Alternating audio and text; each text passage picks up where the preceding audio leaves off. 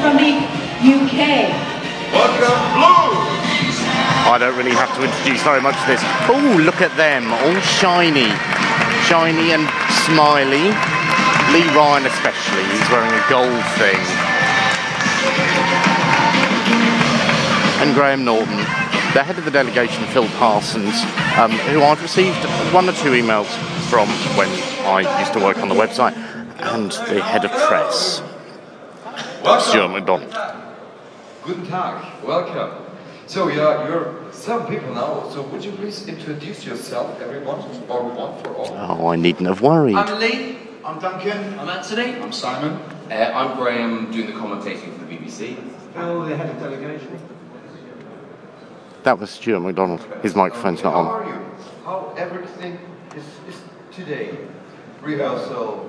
Yeah, it was. It's strange because today was our first rehearsal in like a week, so it was quite surreal because it was the first time we've been on that stage in over a week, and it's so big and it's so crazy, and you've got so much to think about. But it was really important for us to obviously have that rehearsal today to block it through in our heads for the performance tonight, which is what it's all about. It wasn't about the rehearsal today; it was about the performance tonight.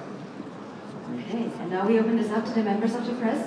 Please introduce yourself with your name, your media organization. We know. Oh, but the others don't.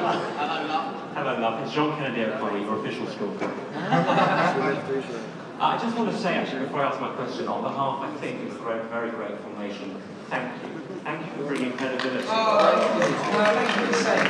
Thank you for bringing credibility back to UK Eurovision. And thank you for being great ambassadors for your country. You've been fantastic. Thank you, man. Now, a few years ago, Sandy Shaw took her shoes off when she won. Cheryl Baker ripped her skirts off. She won. Any plans for a wardrobe malfunction tomorrow to those last extra rows? I'm really embarrassed about that question. Just want to say that. No, you just have to watch them. Public will have to watch. There might be something, there might be not. But we just hope our vocals come across and we deliver them. And as we just said, do our country proud. So. Thank you. Yes, please. Next one. I saw you first, I think. Alistair. No, Alistair. Roy. Roy.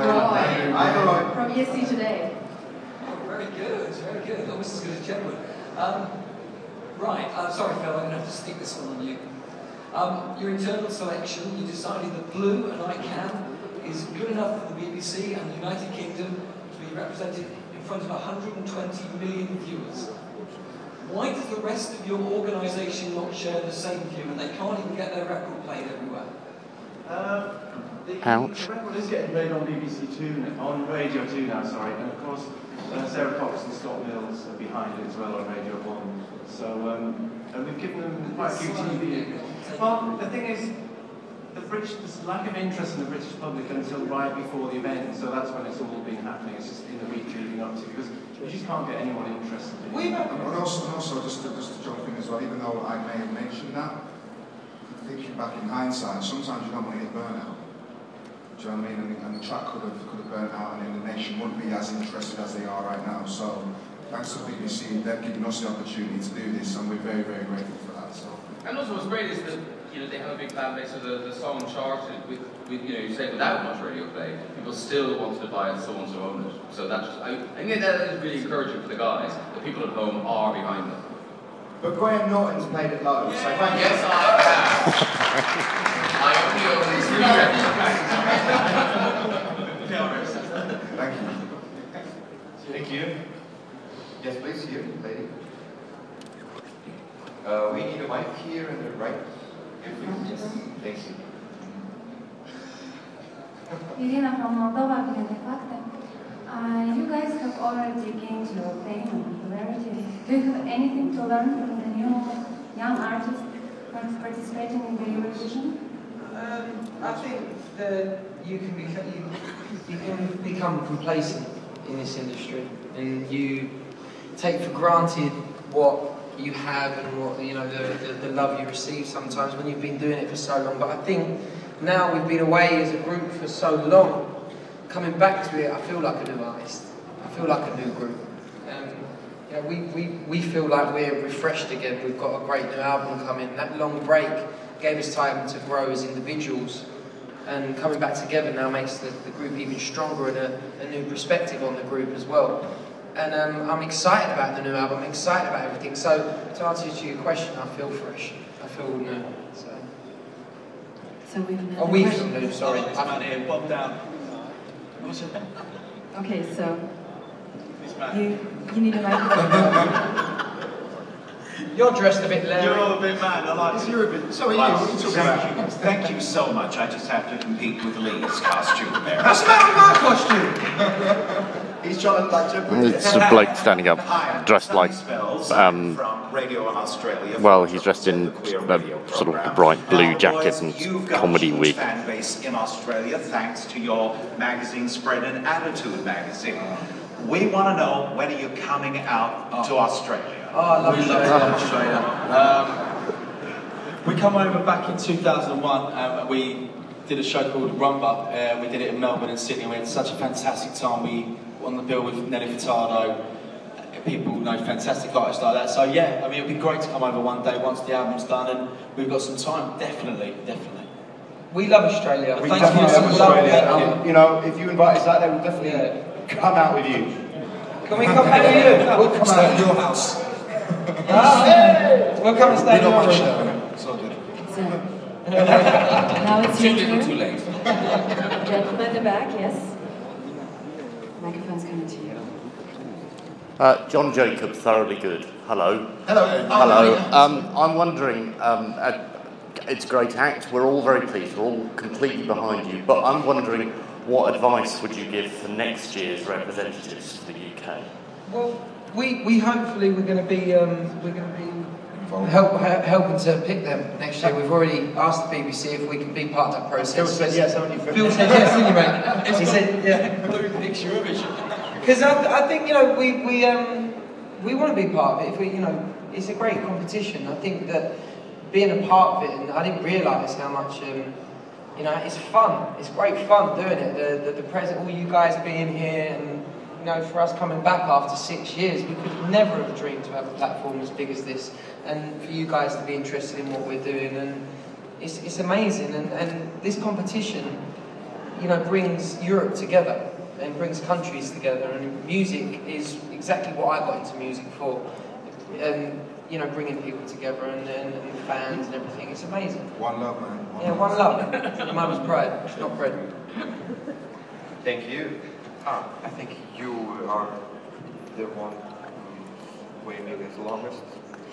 Hi, I'm Eric from Reuters. Why do you think the UK has such a love-hate relationship with Eurovision, and what does it feel like to be against these countries where they take it so seriously? I would say that this year, because Blue are here, I think it does indicate that the UK is taking it equally seriously.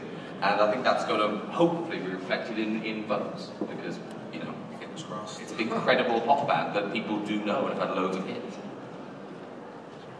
Okay, thank you. Next question over here, please. Yes. Hello, my name is Catherine Gaudamus, Russia. And my question is to you guys and also to Graham. You've spent quite a while here and you've got to know Eurovision. So, what is there about Eurovision that you can't see on TV? Crazy parties, and just the actual atmosphere that goes on all around. I mean, just being going around Dusseldorf, everywhere you look, you see and feel the vibe of what Eurovision is all about. I mean, this is one of the, I don't think the 2011 Eurovision could have been held in a better place, because we've had experience in the past coming to Germany, and we know that the Germans really know how to put on a good show, and just actually being part of it in the Dusseldorf arena, it's. Until you tune in, obviously, on TV, you're not going to be able to experience it. And for us, even though we've had 10 years experience, it still gets to us how amazing things are for us, you know what I mean? So, yeah, what is that? What about you, Graham? What would you say? Because obviously, Graham's commentating now for quite a few years now. I think that people at home don't realise it's just this. They don't understand the scale of it. When you walk into that press centre, you see all of that, and you see that it's just taken over an entire city. It just blows. It's like the Olympics of song. It's World Cup of music. Yeah, definitely that. Thank you. Now we have the last question there, please. Okay, this is going to be two questions. It's Henry McKean from News Talk, an Irish radio station. And this is to Graham Norton. And first question is, who are you going to vote for? Is it going to be Blue or is it going to be Jedward with your Irish heritage? And the second question is, with the royal wedding, everybody loves Britain again. Will that help Blue maybe win? We hadn't thought of that, but you're right, there might be a knock-on effect. I sadly, in my booth, have no signal, so I can't vote for either. And I'm sure there's a rule that prevents him. I'm sure there's a rule that prevents him. If I'm sensible, I'd be voting for Blue. I'm being paid to be here. Thank you. That was a very diplomatic answer. So we have to close it now, go to the photo opportunity. Thank you. Good luck tomorrow. Thank you. All the best. And maybe we see you on some party. And this is where I have to go because, confession of all confessions, I have to get a flight home.